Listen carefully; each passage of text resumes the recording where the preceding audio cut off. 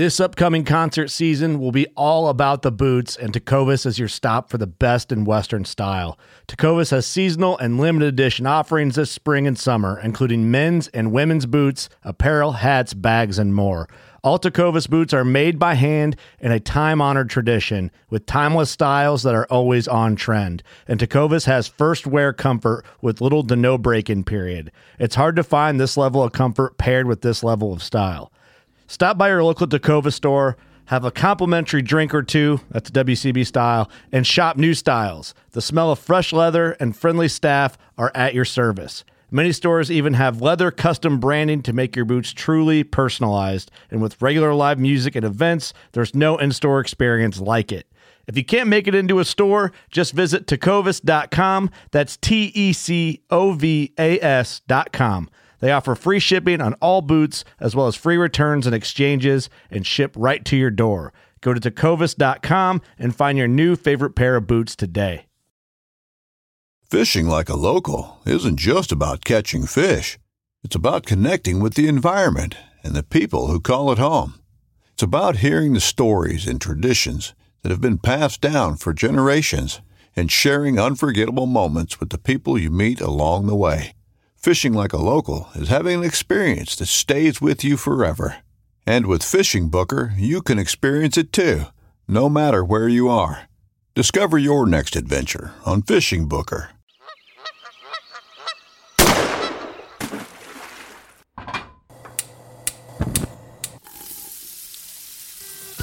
Join Justin Townsend and the Harvesting Nature crew as they explore the world of cooking wild fish and game while sharing recipes, tips, tricks, and lessons learned from their pursuit of wild food. We sure hope you ate before the show, 'cause you're gonna leave hungry. This is the Wild Fish and Game Podcast. Hey everybody, welcome back to Harvesting Nature's Wild Fishing Game Podcast. You got your host here, Justin Townsend, and joined today by Adam, and we're going to talk about more butchering techniques and a little bit of information on some meat cuts. As promised in previous episodes, today we're going to focus on the flat iron steak, and we decided to couple that with the mock tender since they're both generally in the same location. It's a good, I think, combination to talk about both different cuts. Both also like opposite sides of the spectrum when it comes to tenderness, fat content, and things like that. So be some good variation that if you want to really dial into the front shoulder, these cuts up in the blade roast area are going to be cool to mess around with, cool to cut out and sort of test out. So let's cover a little bit, I guess, on some current events. Let's see, return from Steamboat Springs up in the far northwestern part of Colorado here just this past weekend. Enjoyed a weekend up there, and on Sunday got to do a bit of fishing. And my son, pretty stoked, caught his first trout, like hook and reeled in by himself on his little pole.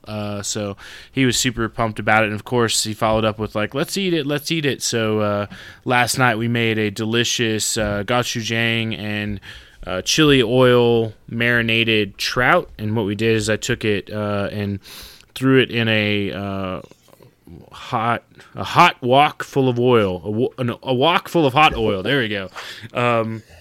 And it was pretty good. I sent Adam the video, and then we later on like posted a little reel on Instagram. So if you want to see that, but holy smokes, Adam, you were right. That skin on that trout was super crispy, and we let it marinate in the sauce, and it kind of it got inside the meat, and it really gave it a good flavor. That coupled with sort of the caramelization in the skin and on the inside, it was really, really good. So. How's your little guy with spice? Was he able to eat it fine? Yeah, I didn't make it too spicy, so I added more. So I cooked his and Zoe's first, and then I added Marjorie's, my wife, and I added more chili oil into ours, and then even when I ate it, I put more chili oil on it. But it was pretty good. We served it with made some like sautéed edamame, some mushrooms, and red bell peppers, all like cut up, and so we put it on top of that. And I try to keep it as intact as possible. So I did like the technique where they serve whole fish and they'll take it and they'll knock the fins off of it, and then they'll portion it out, basically like slide the meat off the bone. So I did that and tried to like keep it as intact as possible without the bones, so that the kids could enjoy it, and they really did. So it was pretty fun. I liked it. Probably do it again. Maybe play around with some of the marinades. Maybe seeing about marinating it a little longer. I've really gotten keen on aging the trout. So I'll take it after I catch it, clean it, take the head off. Excuse me. Clean it, take the head off, get it back home, and I'll put it on a baking rack in the refrigerator for about a day and a half, 2 days, and it dries it out, but it also like it ages it a bit without over drying it, because the trouts are generally pretty small, and I just find like it creates this delicious like buttery taste in the meat that I don't normally find if I just cook fresh trout. So pretty tasty. I'm experimenting right now actually with some whitefish fillets that I had in the freezer, and I'm letting them I defrosted them in the fridge in a paper towel to soak up any of the water from the freezing process in there, and I'm letting them sit there for 2 days, drying out, get a little tacky, and just see what's going to happen with doing it with frozen fish. I'm not sure what's going to happen, but I'm going to see soon, so we'll see how it goes. It's good. Could be a good article topic on techniques to improve frozen fish. Yeah. It definitely helps stewing it in the paper towel to soak up, because when you freeze fish, it just tends to get so much water, like really waterlogged. And if you throw that right in the pan, all that water is going to come out first before the fish sears. Then you get kind of like a soggy, overcooked fish. So if nothing else, people should definitely like get that dry before cooking it. No, I agree. That's why I like that baking rack, and it's just like, you do it for like when you pull your cookies out of the oven, you're gonna cool them or whatever. Or you put things on there and you put them on that baking rack, and it just elevates them a little bit. That's why I make cookies all taste like fish. Yeah. Yes. Like, that makes so much sense. But what's been going on up in your neck of the woods? Not a whole lot. I've been pretty busy. Been out doing some foraging while dog walking quite a bit lately, actually. There's a lot of cool urban foraging to be done right now. There's latest one I did was I found a bunch of pin cherry trees. And pin cherries are like small, they're almost shrubs with really small, super sour, bitter cherries. They don't taste good just eating them. They kind of make your mouth pucker and leave it all dry feeling, but like really tannin. Yeah, but they make excellent jelly, and I made jelly in the past with them. So right now, but I don't really eat jams and jellies. I discovered after I made like dozens of jars of jelly, and I don't actually ever eat it, so I ended up just giving it all away. So the same with me. Yeah. I do the same. I don't. My kids like it, but it's not my cup of tea. Yeah, not really. Ironically, I'm drinking a cup of tea right now. So, but I thought this time I'm going to do some liqueur with it. I think I was talking about service berries on the last podcast, but so I have some service berry liqueur going, and some pin cherry liqueur going, and some hazelnut. So I'll open those at Christmas time, I think. And then interesting. I also harvested some green pine cones off an Austrian pine, and I'm making I think it's called like Muglio syrup, which is something I got from Alan Burgo, the forager chef. He has a recipe. Yeah. So you just basically macerate them in brown sugar, ferment them, and then cook down the syrup cook down the liquid into a syrup, which I've never tried before. So I'm excited to try that. So that be a couple weeks, I think. So similarly, I'm doing. When we came back from Steamboat, we went over one of the passes, and I'd missed the lower elevation spruce tip harvest, but we were able to harvest probably like a half a gallon bag off a big area of spruces. And so I same thing. I've got some going for some spruce tip syrup because my family like really enjoys it. We will substitute it in for like maple syrup pretty commonly. But same thing, you just take the spruce tips and just equal parts spruce tips, equal part brown sugar.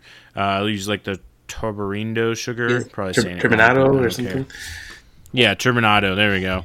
And just put equal parts of that in a jar and just let it set, and the sugar starts to pull the moisture out of the spruce tips, and it creates like this delicious piney syrup. And then we'll take the other half of that batch and make spruce tip jam with it, which I still have some from last year. I'll keep a couple cans of it and end up gifting out the rest. So. I wonder if that would be good with the British serve like mint jelly with lamb. I wonder if the spruce jelly would go good with venison. Yeah, maybe that's a good test. Yeah, that's worth looking at for sure. Let's see what else happened. Oh, Colorado's secondary draw came out. I got a nice, lovely bear tag, so I'm excited about that. So try to do a fall bear in addition to my elk. So should be pretty fun. Cool. Yeah. Anything else for you? That's about it for me, I think. All right, sweet. Well, let's talk about some meat. So, I guess looking at our first cut, we could talk about. We may the way we have it listed out is not by like cut. We're just kind of going to go back and forth between the two cuts as we work through the different sections. But so like the physical description of a cut. So, what is a flat iron? I guess as it comes down to it. So. You'll hear a flat iron called a butler steak, a feather blade steak, or I think in Australia they call them oyster blade steaks, which interesting. I wonder the origin. I don't know. Maybe it's because you have to take out the tendon in the middle, but it kind of like hinges. I don't know. Who knows? But so in both of them are from the front shoulder. Both the flat iron and the mock tender are from the front shoulder. So essentially, like it's from the flat iron is from the back part of, if you've got your scapula, right? So if you're looking at your scapula and you have it face up, where we'll say the ridge is running down the middle, and looking at the animal's shoulder, the forward part of that is where you'd have your mock tender, your chuck tender, and then the back part of that is where you would have your flat iron. And I thought it was really interesting to know that like the flat iron cut itself is relatively new. Mm-hmm. So I guess back in the late 90s, the beef world was suffering a bit from sales due to probably various reasons in the late 90s. And there were researchers at both University of Florida and University of Nebraska that were tasked to look at various beef cuts. Their task in particular was to look at the cheaper beef cuts to see how they could be better utilized, be better promoted, and then therefore increase beef sales. Well, what they discovered is the chuck, the shoulder. The chuck is like a larger cut of section of beef on the primal. It is a primal cut that's then broken down in different. But since we're talking about wild game, we'll kind of zone in on the shoulder, and we'll use chuck and shoulder pretty synonymously in this episode. But so they looked at the chuck and they said, "Hey, wait, there are actually some tender cuts in here." And so they identified what we know now as the flat iron to be one of those very tender cuts that's located in the front shoulder. And, identified the cut, popularized it amongst butchers. And I guess in the early 2000s, Applebee's was one of the first, institutions to put it on and market it on the menu, is like this flat iron steak. And it gets its name because once you cut it, it's kind of like square and flat, like an old. You remember those old irons? My grandmother had one. Not that she used it, but she had one that propped a door open. But it was with the handle and the big, metal cast iron section that they'd use to heat up and then press close with. So that's where it gets its name, from one of those old flat irons. But relatively new cut, and I think it was Albertsons or one of the grocery chains was one of the first ones to start selling it. I think what's really cool about it is that it is on domestic meat, super marbled cut of meat, and even on game meat, very tender. It does have a lot of, it has more fat than other cuts would be there, which would make it tender. The only thing that's, I guess, a little unique about it is that if you just take it straight off the scapula, which I guess we can go into in just here in a minute, is that there's a set of connective tissues and tendons that run right through the middle of it. So instead of treating it as one steak, it's like this is the flat iron, you actually take that tendon out and you treat it as 2 steaks. So essentially, if you take them off both shoulders, you have 4 steaks, which is good. So they're like four good-sized portions. So like an elk, pretty sizable steak cuts. I mean, even on a mule deer or a whitetail, you're going to get nice cuts. On a antelope, probably pretty small cuts because they generally have pretty small shoulders to begin with. But still like a lot of good usable meat on that. And I think probably, I've never taken one directly off of a black bear, but I would think like a black bear, probably like a moose. They'd probably have some good marbled bison or meat. nilgai. Probably. Yeah. I don't know, Adam. You were researching a bit too. Do you have any fun facts or tidbits that stood out to you? Apparently, the fact that you have to separate the 2 steaks from that fascia, the silver skin, and everything in between them. It was a big ask for meat plants to do because it's such finicky work. So it ended up the flat iron never really caught on like they'd hoped, because it was like brought about in order to boost beef sales, but in the end, not many people actually picked it up. So and apparently it was because meat packers didn't want to go through the extra effort of separating the 2 muscles, but the average home butcher can do it quite easily, which is kind of cool because you're not working with thousands of animals. So it's only a matter of separating the 2. So for a home butcher, it's actually quite simple. And for the meat industry, it was a little too difficult. And I think as far as like identifying the cut, like if you've got the shoulder there in front of you, it's like very clear, like, oh, this side is the mock tender, this side is the flat iron. And I mean, you can see the tendon running through it. On game animals, because it's like very clear of like, here's your dark red meat, here's this white tendon, and here's your dark red meat again. And like, yeah, if you don't take that tendon out, you're gonna cook that cut of meat and just be like, what is this? And I'm like sawing through as I'm eating it. It won't be too nice. It's an interesting cut too, because it is a hard-working muscle and it carries a lot of weight, like much of the shoulder, and those muscles tend not to be too tender, and it's actually known to be thought to be the second most tender muscle in the body next to the tenderloin. So it's going to be on par with your back straps or whatever. And apparently the reason for it is that it has really thin and short muscle fibers compared to a lot of the other muscles in the shoulder. And that allows when you slice it allows some extra tenderness, even though it's part of like a hardworking muscle group. So it's a pretty special kind of unicorn steak that's hidden in there. And I would say like opposite side of the spectrum from the mock tender, or you hear it called the chuck tender or Scott steak or a petite filet. Fish steak, I've heard. Fish steak, I heard that one as well. I'm guessing because of the shape. Yeah. But so contrary to its name, not necessarily a tender cut right away, as you think about like tender cuts being something you can cook like hot and fast.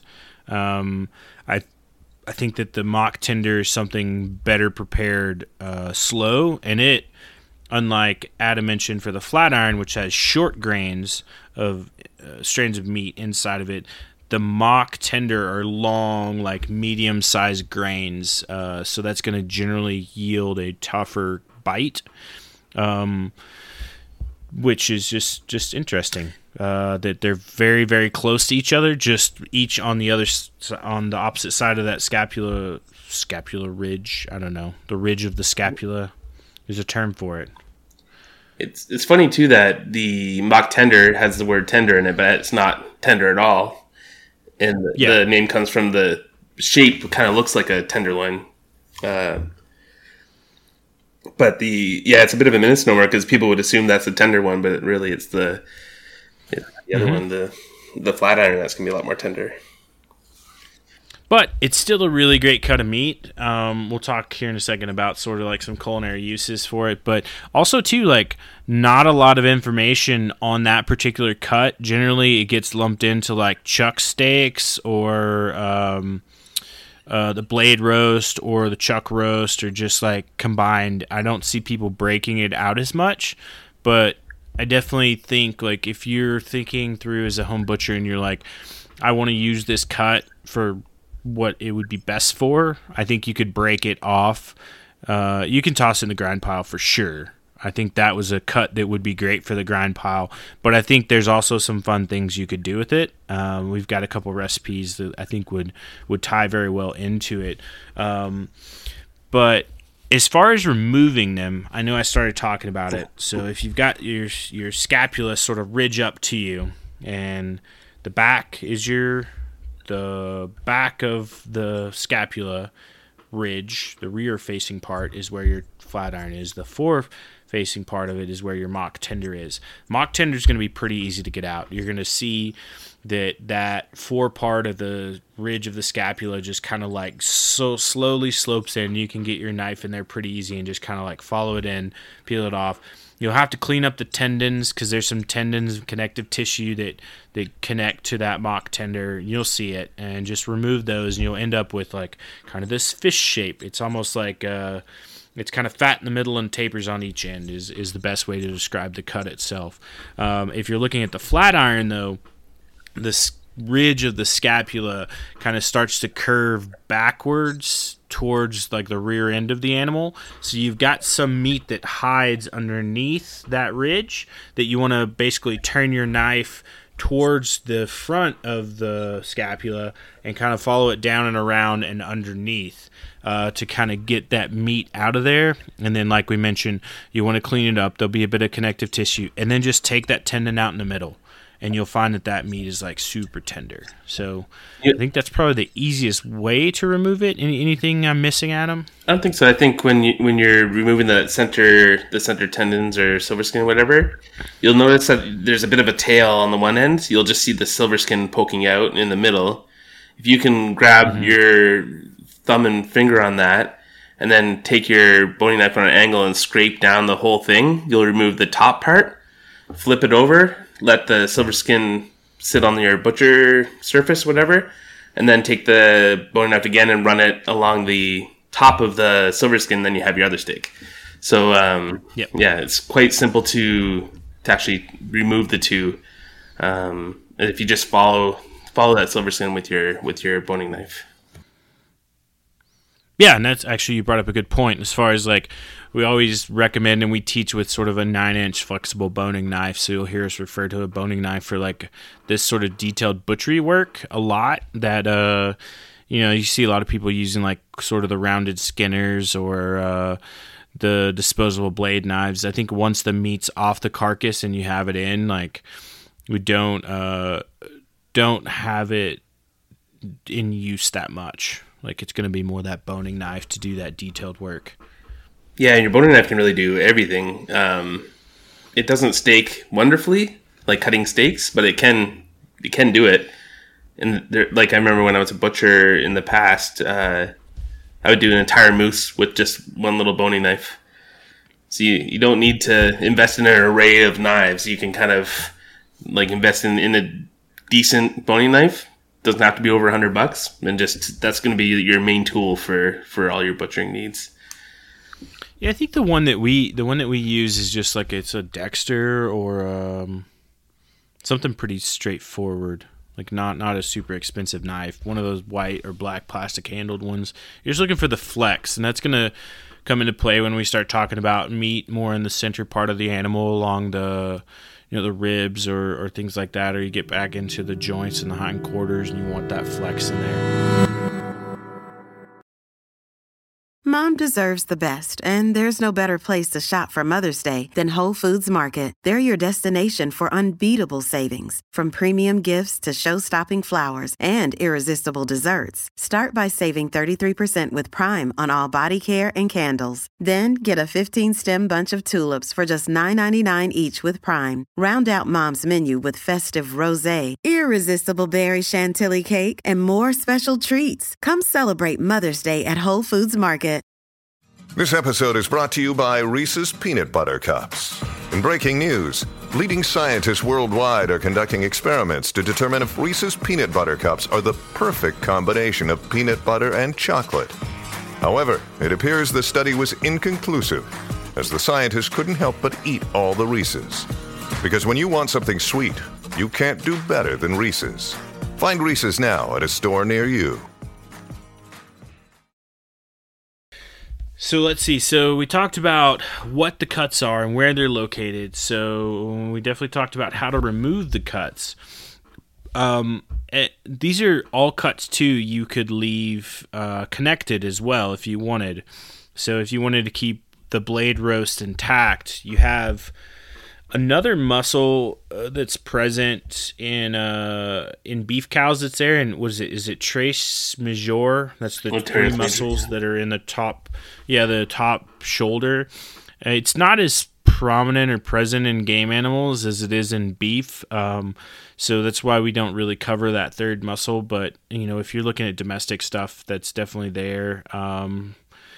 But for game animals, just looking at these two primary, but you could also take them completely off the bone and then treat them as like a roast, which would work as well. And that would be your blade roast. So looking at cooking now, as we sort of transition into this, I think that an interesting part is that they're both on very opposite sides of the spectrum with the meat quality, so that's generally going to be an opposite side of the spectrum for preparation.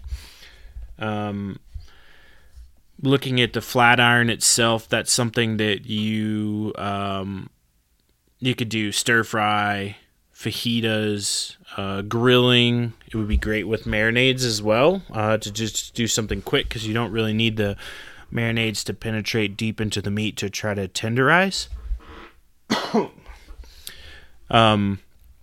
I think that a cool fact that I found out about this is that for a flat iron, a lot of people will flip it synonymously with the flank steak or the hanger steak. But those are also two different cuts. But they said the meat behaves very similarly. That it's got a lot of bite and chew to it, but that the flat iron itself contains more sort of like that bold flavor from the animal. So if you're looking for something that's got a good meat taste to it, I think you're going to enjoy the flat iron. And that's the kind of nice thing about this section of muscles that we're dealing with. If you can picture, I'm just going to go with beef for now, but if you can picture eating a tenderloin versus a ribeye, and the amount of beefiness you get from that ribeye compared to that tenderloin, which is rather bland, everything moving towards the front of the animal, towards the shoulders, is going to get beefier and beefier. As the muscles are working a lot harder, there's a lot more blood flow passing through it, and it's going to develop way more flavor. And these little steaks, like these flat iron steaks, are going to be, I'm just going to use the word beefy, but meaty. It's going to have tons of flavor. It's going to be really beefy. It's going to be a super flavorful steak, and they're nice and tender. So it's a really special. It's a special little steak you can pull out of there. That's got tons of flavor and lots of tenderness, which you don't always get at the same time when you're dealing with different cuts. So it's a pretty special little cut, and even the mock tender, which isn't quite so tender, it's still going to have a ton of that flavor, like that beefiness or meatiness that you're looking for too. So I've always preferred kind of front of the animal cuts for that reason. I like that kind of meaty flavor rather than the kind of bland hindquarter cuts. Mm-hmm. So I find these very special. No, I agree with you, and Too, I appreciate the fact. I think I remember the first time thinking really deeply about the flat iron steak is back probably like season 1 or season 2 of our podcast. We had Hank Shaw, and we were talking about the flat iron steak, and it just like kind of piqued my interest. And ever since then, I just like started paying more and more attention to it, cutting it out, making sure I had it set aside, and wanting to use it, just because it was brought to my attention. And I feel like, even overall for home butchers, it's a relatively new cut of meat, and that is getting people's attention as they're learning to butcher themselves. So I think it's really, really cool, even amongst the world of domestic animals, to not have this cut as prominent. Yeah. Speaking of Hank Shaw, actually, I found he had written somewhere that when dealing with the flat iron steak, he actually, especially when you pull it off like a deer or something a little smaller, you're dealing with like thinner, smaller steaks than you would say from a cow or from an elk or something. He recommends that you put them on say you're going to grill or sear them, to actually do it when the meat's still cool. So most literature will tell you to let your steak come to room temperature before you hit it and put it on the grill. But because these things are potentially quite a bit thinner, you're going to leave the steak cooler in the middle, and then it won't overcook so fast. So that was like a little tidbit I learned from Hank Shaw on his website, which is pretty cool. Ooh, yeah. No, that's a good tip. I hadn't even thought about that too, because with it being so prone to overcooking, you could run that steak pretty quickly. So, So let's switch over here to the mock tender a bit and talk about cooking it. So Adam mentioned earlier, like, definitely opposite, more not tender as the name would imply, but probably looking at this cut, I would recommend either braising or the sous vide. Yeah. I think sous vide would be like wonderful on this cut of meat, because I think too, if you think about just taking the mock tender whole and putting it in into a sous vide bag with whatever you want to put in there to flavor it with. I mean, you can go as basic as like butter and rosemary and garlic and spices and just go from there, or you can, get fancy with sauces or all kinds of things. But it is one of those cuts that, if you are going to braise it or stew it or sous vide it, it's going to get tender after several hours. And I think like a sous vide would be a great way to approach that. And then you could even hit that reverse sear afterwards with the sous vide, and just like give that thing a nice bark to it, and you would probably have a really enjoyable cut of meat, or you would have a really enjoyable, not probably, you would have a good enjoyable cut of meat. But I also think too, you can grill it. It would be something you would want to pound flat with like a meat mallet or a meat tenderizer, or you could use your Jacquard if you've got one handy, and just like pop that thing full of holes after you pound it flat. I think those could be some methods to sort of bring some tenderizing to that. I would say that unlike the flat iron, which could or could not take a marinade, like I think you would want a marinade or some sort of tenderizing effect on the mock tender for sure. Yeah. So bringing it back to the sous vide, another good reason to go that route with the mock tender is that once you take the cut out, it's actually tapered on both ends, kind of like a tenderloin, which is why it's called the mock tender. And if you picture throwing that whole thing on the grill or in a cast iron pan, those tapered ends are going to cook way faster than the middle. So you're going to have maybe a nicely medium rare middle and then overdone tapered ends. But using the sous vide will help take care of that. So that's another reason. Such a good tip. Yeah, and then you could hit it with that reverse sear. Yeah.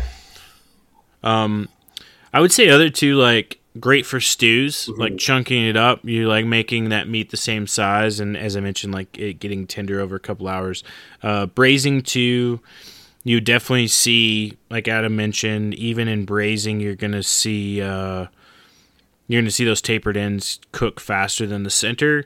I mean, if you were gonna braise it, I would probably recommend like just taking off those ends and just putting them sort of in your grind pile, and just like trying to make that as equal size a cut as you can. Mm-hmm. I know it's kind of hard with that cut, but I think there's some room to do that.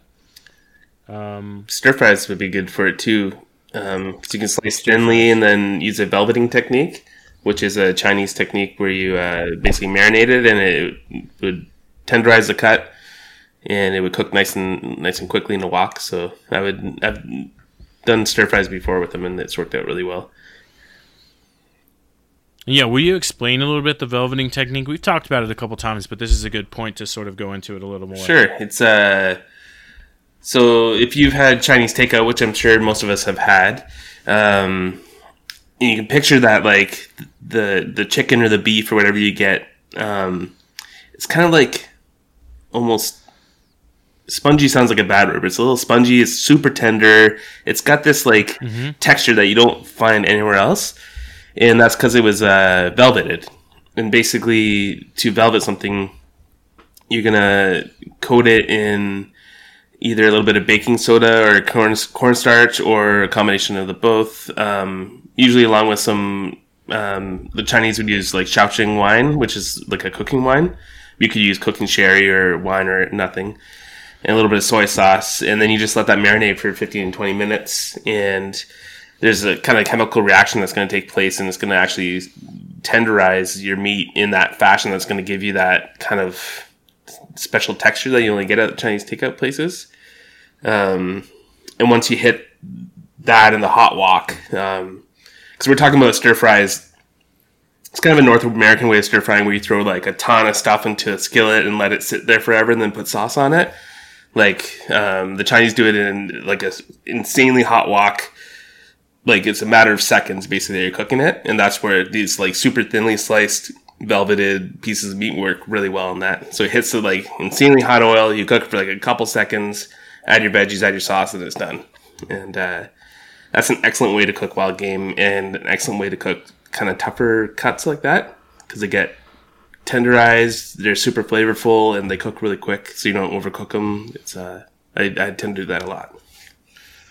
And I think too with like the mock tender, like if you were gonna cut that, you would want it almost like still partially frozen, and you're gonna cut like kind of down the loin or down the mock tender into like discs, and basically like have these like little discs of meat you could quickly cook, and that will help breaking down that grain. The meat grain is what we're referring to, because when you think about chewing, if you've got something that like very long and sinewy, stringy, it's like a lot to chew, right? Your mouth's trying to get through it. You're biting, you're crunching, you're biting, you're crunching, and you're like trying to tear with your teeth. If you've broken those long grains down into short grains, it makes it easier for you to chew. And that's kind of what creates that tenderness too. So that's like, would this cut's really an ideal candidate for that feathering technique and stir frying. So, and talk about the meat grain again. When I was talking about earlier that the reason these cuts are so beefy is because they have all the blood flow and everything running through them. It's also a good reason to let them rest longer than other cuts. So if you say grill or sear up some backstrap or loin, whatever steaks, you let them rest and hang out for 10-15 minutes after you cook them. Let the juices redistribute. These shoulder cuts, they actually, because they have so much more blood flow and juices and everything in them, and the meat grain is a little different, a little hardier, I would say. It actually takes longer for them to redistribute after you cook them, so it's a good idea to give like an extra 5 minutes or so in your resting period after you sear if you're doing steaks. You won't have to do that for stir fries or braising or anything, but if you're doing it as steaks, definitely give it a little extra time for resting. Sweet. And actually, I'll talk a little bit about the braising technique too, because we talk about it a lot, but we don't think we've hit it. We've hit it some in detail, but maybe not thoroughly. But so if you're looking at braising this, so what you're going to do is you're going to have a couple components. You'll have your liquid and you'll have your meat, and you'll have your pan to start there. Oil as well. So generally what you'll do is some sort of sear on the meat quickly in the hot pan, and then you'll add the meat into the pan, and then you'll put whatever liquid you're going, and you're not completely submerging the cut of meat. You want part of it to be exposed, and you're basically then like covering it and slow cooking it until the meat becomes tender, like pull apart, fork tender. And so that technique of braising, you're going to get a lot of flavors in the in the meat and in the sauce, which you can then, you'll hear people talk about like pot roast in its form is braising, essentially. Beef bourguignon, braising. We talk a lot about braising shanks here. That is braising. But the cool thing about that is in that searing technique, you're getting that brown bits on the bottom of the pan, which is called fond, and then your liquids putting in there, and you're deglazing it, but you're adding those delicious caramelized brown bits of protein back into your sauce, and then you're also maintaining a moisture content in the braising liquid that is then help tenderizing your meat through that process of cooking. So very useful techniques for lots and lots of cheap cuts, tough cuts. Adam swears by it, that if you don't know what a cut is, just braise it, and you're likely it's gonna turn out well. So, I think that's kind of like the wave tops of sort of like the cooking recommendations and the cooking techniques on these particular cuts. We can get into some of the recipes we've got here, and I'll go first. Adam, just pick from the list as you see fit. To sort of like run through these. We won't in no particular order, but I'll start with the first one I have listed, and it's not necessarily for the steak recipe attached to it, but it's more for the chimichurri, because one, I really love chimichurri.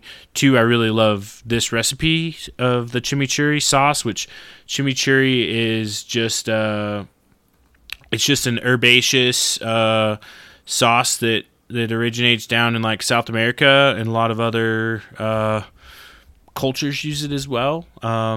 This particular one pulls a lot of influence from like Argentina, but the chimichurri itself is pretty magical. You just get to use things like parsley and cilantro, and use coriander and cumin, red pepper flakes, red wine vinegar, garlic, and oil. You essentially take everything but the oil, and you put in your food processor or your blender, and you just kick it on, and then slowly add your oil in to let it all incorporate, and you end up with this like really amazing sauce that just goes well on tons of steak. Grilled steak is probably my favorite. I use this particularly with some like stuffed venison stuffed venison steaks, which I actually used some flank steak.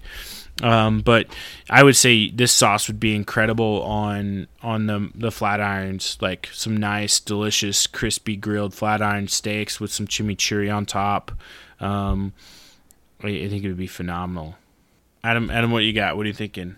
I was thinking for the mock tender. I have a recipe on my website, intrepideater.com, that is called venison sag gosht, and I might be saying that wrong, but it's an Indian dish of meat and spinach.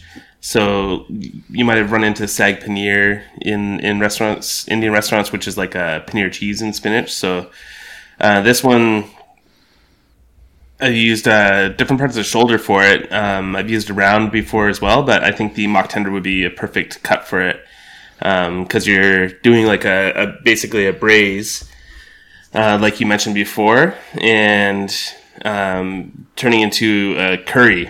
And you're gonna add a lot of like different spices and tomato and yogurt and ginger and garlic and all sorts of really good stuff. And like I mentioned before, that meatiness or the beefiness of the cut of the mock tender is going to shine through those big flavors, which is really nice. If you used something that's a lot more mild, it's just going to get lost in all those spices. But using really flavorful things like a mock tender, or you could use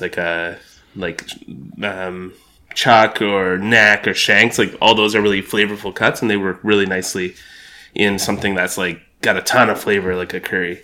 No, I think that's really good, and those are good. Hits the wicket of that braising. Let's see. I'll talk next to. I did like a gochujang steak and broccoli. So we were talking about stir fry. This one I did not do the feathering technique on. I just kind of like use the gochujang, which is a Korean like pepper paste, it's like fermented of sorts. Fermented, yeah. You can find it's starting to become more and more popular. I find it more and more every day when I'm out like shopping for groceries. I'm like, oh, this store has it. Oh, this store has it. But this is basically just it's a play on that classic like Chinese food takeout like beef and broccoli. Just like I said, I didn't velvet. I don't know why I said feather. I didn't velvet the steaks. I just made the sauce and then just added that in after I cooked it. And I mean, it came out pretty tasty, as I remember. Very simple, very easy, just goes like very quick. But I actually did my own. I did my own sauce with the chili paste or chili flakes versus like buying it. So that's a thing you could sub it into. And then I use soba noodles, which I think are really phenomenal, versus putting it over rice with some sesame seeds and green onions for garnish. And just came together really well. But that would be an ideal recipe too for not for the mock tender because you're cooking it very quickly. It would be better for the flat iron. If you wanted to even cut it up into like chunks and just get it really cooked really quickly. I got one for the flat iron. Something you can do that's really nice with steaks like flat iron is to grill it or sear it, slice it thinly, and drape it over a really nice salad. And the flavor of the heavy duty flavors are gonna kind of pair nicely with the sharp dressing you might have on it. So say a citrusy or a sharp French style vinaigrette or whatever is going to kind of cut through the meatiness, and they work really well together.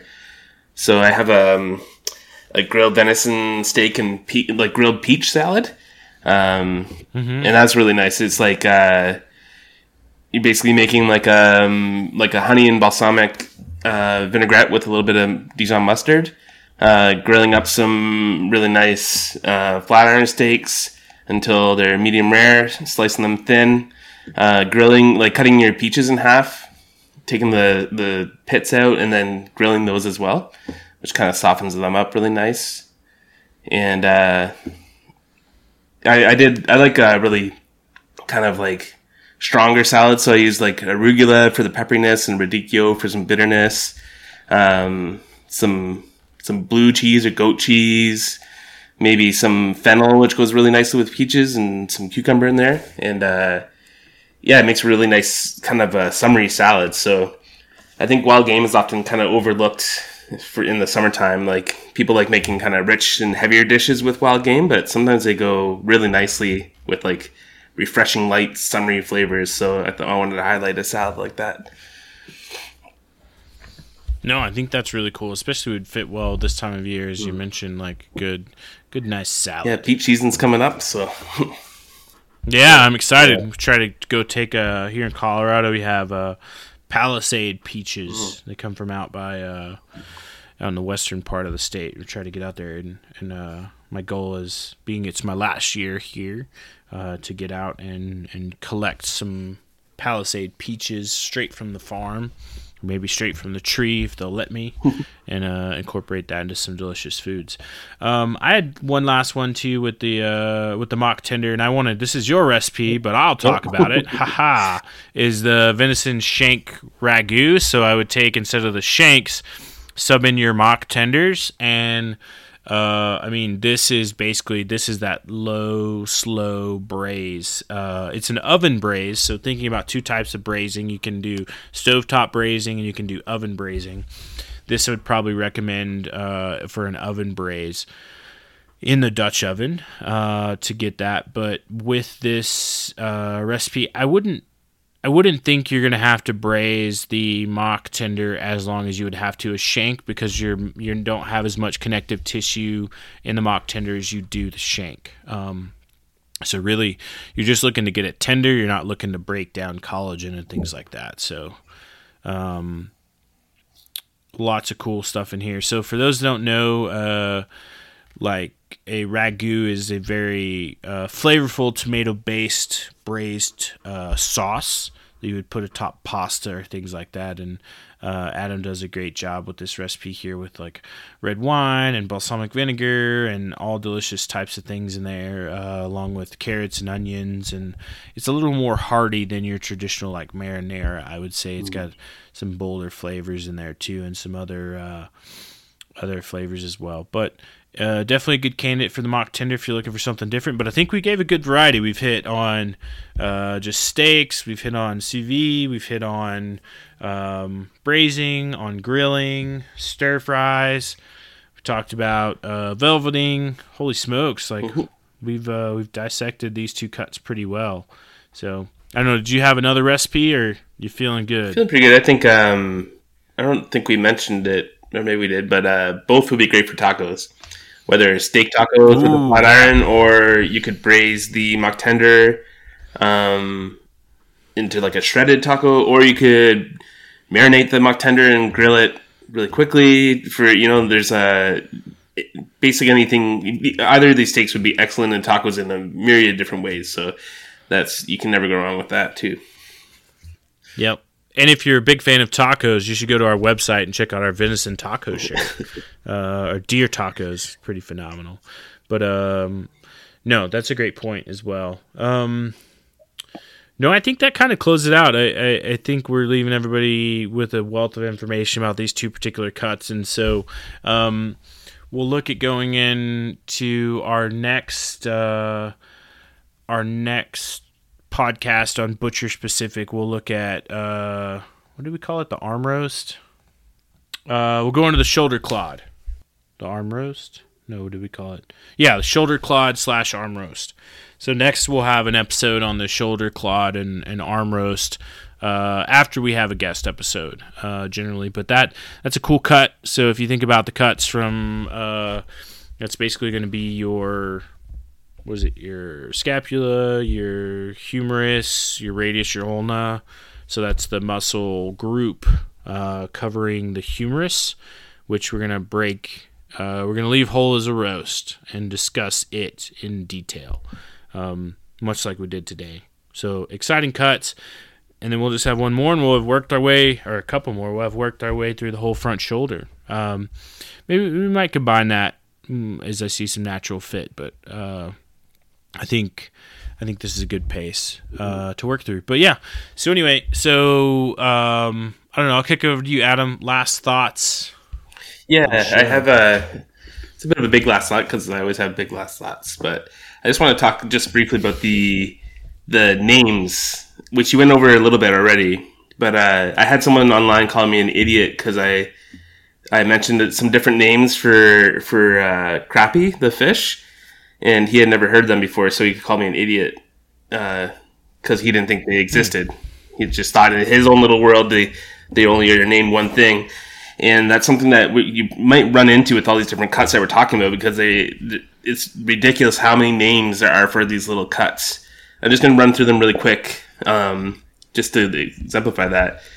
So for the flat iron, I found online, is known as a top blade steak, the top blade fillet, shoulder top blade steak, butler steak, feather blade steak, oyster blade steak, an haute palette in French Canadian, modified paneron in France, the macruz, a marucha sin hueso in Spanish, in Mexican. In the mock tender, we were looking at a chuck fillet steak, a chuck clawed tender, a shoulder tender, a petite fillet, a fish steak, a chuck tender steak, tender medallion, shoulder petite tender, scotch tender, bistro fillet. It's ridiculous. These are all names for the exact same cuts. So that's something you might encounter if you're looking for more information on these cuts. So you might need to exert a little bit of patience when you're searching for it, and find a few different websites. Like, don't just rely on one, unless it's Harvesting Nature, which we know what we're talking about. But look for a few and make sure you're dealing with the right steak. Maybe talk to some butchers. Just make sure that what you're dealing with is the right one, because sometimes the names overlap each other as well. So that can just be a confusing and potentially frustrating thing when dealing with these smaller cuts, less known cuts that we're dealing with. But yeah, I just wanted to bring that about, just to let people know that what you're looking for isn't always going to be called the same thing. What we're talking about might be called something else in your neighborhood. So I'll emphasize that as, like, I was doing research when writing some recipes on the mock tender, and found out that there is a very uniquely Peruvian term for this cut that's used in a very uniquely Peruvian dish that nobody outside of Peru calls it, or even cuts it in the same way, which is very interesting. So I'll reinforce that as, like, yeah, you're definitely going to find some regional nuances and some geographical nuances, and even, I would say, probably butcher shop to butcher shop nuances, especially for some of these cuts that are probably a little more traditional, like the mock tender versus like the flat iron, which was, more modernly created and publicized. So that's probably got a pretty good marketing package behind it to be like, everybody knows what a flat iron is if you know what a flat iron is. So thanks, Applebee's. But no, for me too, it's just like, it's this cool avenue we're traveling down of, like, diving deep into these cuts, and getting a little more understanding about it and sharing some knowledge specifically on there. And I hope that, as a butcher, it's helping you out. It's getting you more comfortable to where you're willing and motivated to get in there and break some of these cuts out and not just toss them in the grind pile. But I think too, fun things to experiment is you open your mind to the world of different meat cuts. But we'll make sure all the recipe notes are in here. We'll include some of the resources and stuff we talked about if we've got links and stuff to them. But other than that, I think it's pretty good show, and encourage everybody, if you aren't already, make sure you're following Adam on social media as the Intrepid Eater, and Harvesting Nature or Adventures for Food for myself. And overall, I think you enjoy the content in which we're sharing. And then whatever podcast platform you're listening to, please punch that 5-star button. Leave us a review. Tell us we're doing wrong, or, tell us we're doing right. Thanks, everybody. Have a good night.